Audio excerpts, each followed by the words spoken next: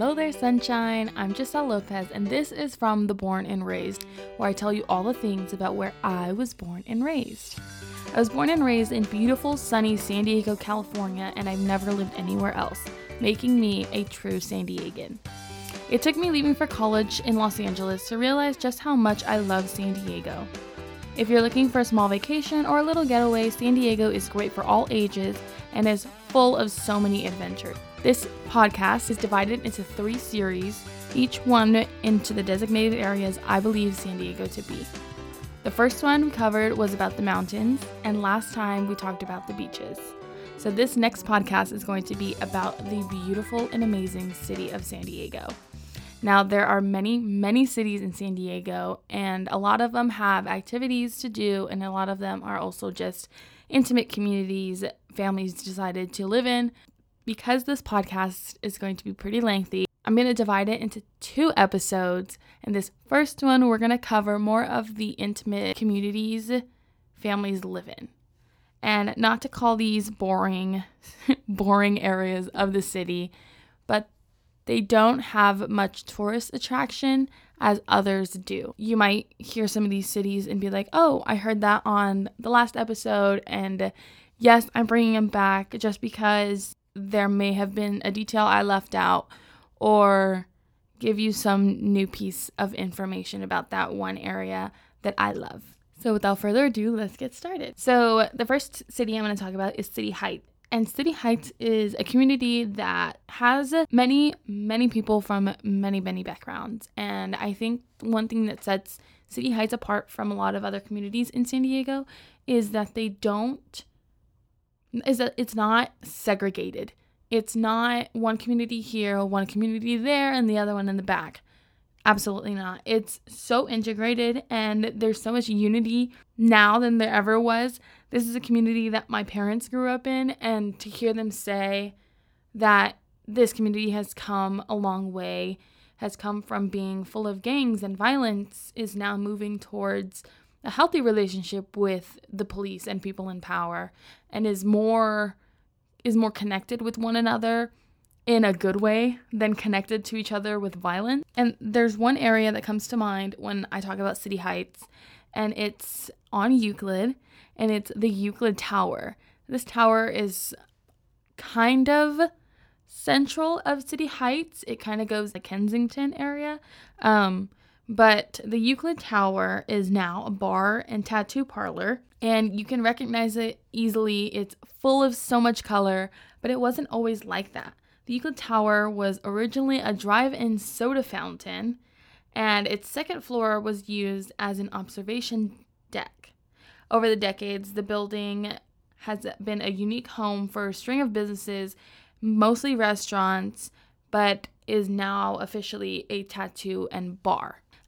This building used to be so ugly and super gray in the 1980s. It was fully neglected, and it wasn't until a group of artists came up with community art project and painted it with so many colorful designs, and the designs on the tower are actually from 3rd grade kids who lived in the community and helped design the tiles and the art and the colors that went on this tower. And so the next one I'm going to talk about is Lemon Grove. So Lemon Grove is another small intimate community that I also went to school in. And Lemon Grove, you'll know you're entering Lemon Grove away from this intimate community called Redwood, is because you're going to cross the trolley tracks and immediately get hit by this big lemon. And it's just a random lemon statue. There are a lot of lemon trees in the area, but Lemon Grove, I feel, is like the staple community before you hit La Mesa, Spring Valley, Hamul, and is like the outlet for many of the even more inland cities of San Diego, and that's where you get most of the heat in. So this is a good spot for a lot of good eating areas. It's an area for a lot of great coffee shops. Lemon Grove, again, is the outlet to all of the mountains and hikes and everything in between. It's a good spot to connect you to one of our hiking mountains, Cowles Mountain and Grossmont. And I'm going to get into those cities right now. So I said La Mesa first, and La Mesa is Spanish for the table. I don't understand why they named it La Mesa. La Mesa is like lower altitude-wise than other ones. I would understand if it were taller because the table's tall. I still really don't know. But this is also an area similar to Lemon Grove that has a lot, that is like the outlet for a lot of these other cities. And La Mesa also is very connected with Center City of San Diego, which I don't officially know the name. I couldn't find a name looking and researching it up, but it's an area where San Diego State University is, and a lot of people argue whether it is Central San Diego or if it is considered City Heights, whatever it is. I namely just name it San Diego because it's like the center of the heart. Although a lot of other people could argue that it is downtown that's the heart. But from La Mesa, you can hit Grossmont. And Grossmont is the outlet to El Cajon, where there are a lot of activities. And if you are wondering more about El Cajon and wondering like what areas there are out there for activities, El Cajon is one of the hotter areas in San Diego. It's an area where they have a lot of mountains. And if you want to know more about the mountains, go ahead and jump to the first episode of the podcast. But El Cajon and Grossmont are there's like no fine line between the two to distinguish whether or not you're in Grossmont or you're in El Cajon. And especially because there's a school that sits right on the front of that borderline, and it's Grossmont High School, and they're in the Grossmont Union District, but it's also sitting on El Cajon land. This is a high school that I'm pretty sure I mentioned in the very first episode of The Mountains, where San Diego's homegrown Java Joe Musgrove, our starting pitcher for the San Diego Padres, went to high school, and they have a mural done by Ground Floor Murals, and it's pretty cool. I've only seen pictures. I haven't actually gone onto the campus because my high school was their direct rival. It's really cool. It's really pretty. And venturing further out into the mountain area towards Alpine, I talked about Alpine in the very first episode about the area, a lot of the activities you can do out there. But Alpine is like a pretty big stretch from El Cajon. It's a lot of freeway and a lot of mountain area. And you get into Alpine, Julian, Mount Laguna, Cuyamaca, and Santa Isabel.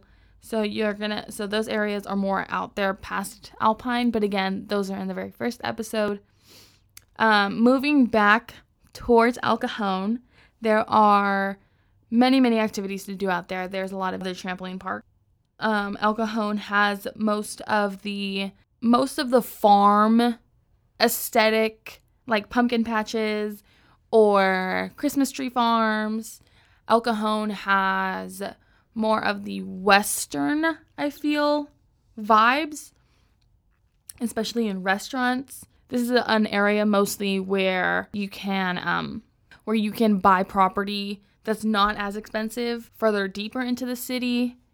El Cajon is, like I said earlier, one of the hotter areas, which I think is why most people don't buy in that area. But El Cajon recently had a lot of victory in there.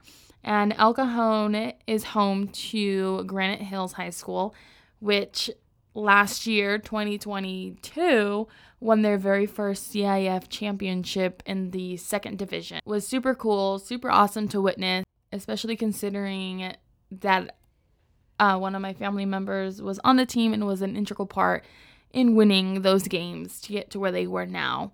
They just recently won the CIF Open Division. Back to the community. Going further towards the coastal and beach area Pacific Beach is an area I talked about in the last episode about the beaches of San Diego. And this area, I feel, is one where it's a very limiting to do. And I talked about why last episode, and just to recap real quick, it's mostly beach, which, I mean, you can get from Pacific Beach. There are small shops, there are small vendors there, but the part that keeps me away from that area is the parking and just so overly crowded for no reason.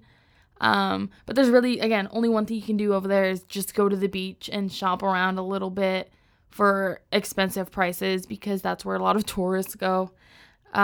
Or you can even go over there for some beach pictures. Leaving that behind, you can go further up into the San Diego area. And by up, I mean more north. And before you hit Camp Pendleton, which I feel is the line drawn keeping LA, Orange County from San Diego, there are two cities, Escondido and Carlsbad, are mainly only referenced for three things. Escondido mostly would be referenced if you're talking about somebody who is wealthy and is rich. This is primarily where the wealthy, rich CEOs and family money live. It's also, if you hear somebody young talking about it, they're either trying to buy a house out there, talking about how expensive it is to buy a house out there or to live out there, or they're talking about football. Escondido High School finds themselves a lot recently in those divisions playing CIF football. But those are really the only things that you hear about Escondido. I know somebody who lived in Escondido, and they thought that the community was extremely quiet, extremely to themselves, and it's a really nice area to have your family grow up in. I think the one issue with Escondido, though, is because it is a wealthy community, it has a lot of targets on their back from people who want to steal stuff because it's such a wealthy community and is subject to a lot of break-ins. But if you go a little bit further on the freeway, you'll hit Carlsbad, and Carlsbad is home to the Carlsbad outlets. And that's an outlet my family hits like 3 times a year, probably, where you can go, where they have like outlet stores of like designer stuff or just random stores throw their extra merchandise, and they throw big sales on it. Like, especially during the holidays, that's where you can go to get all your good deals.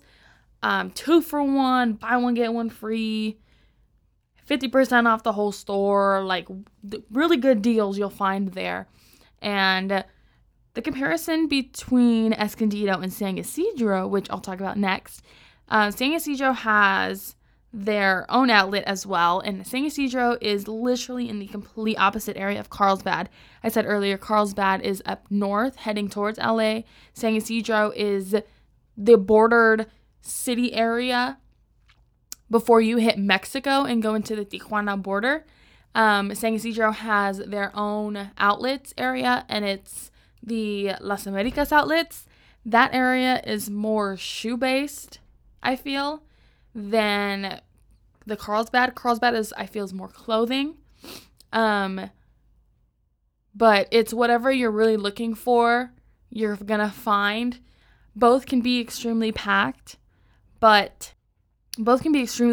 especially when you're going for or during the holidays. But like, that's the difference between those two. And going further with San Ysidro, and like I said, San Ysidro is the border next to Tijuana, the line you have to cross to go into Mexico.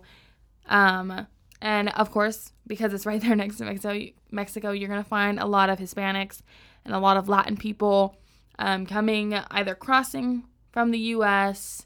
to Mexico or crossing from Mexico into the U.S. to do some shopping or to go to work. It's a community that I feel is like the staple of hard work, because they're trying to provide for their family. They're trying to have the American dream, while living in a place like Mexico, where it's very hard to find work, very hard to get paid a well amount for their family, because everybody else is trying to do it. And unfortunately, there are very little people who can cross over to the U.S. to get jobs, to provide for their family, and have to resort to worser things. Who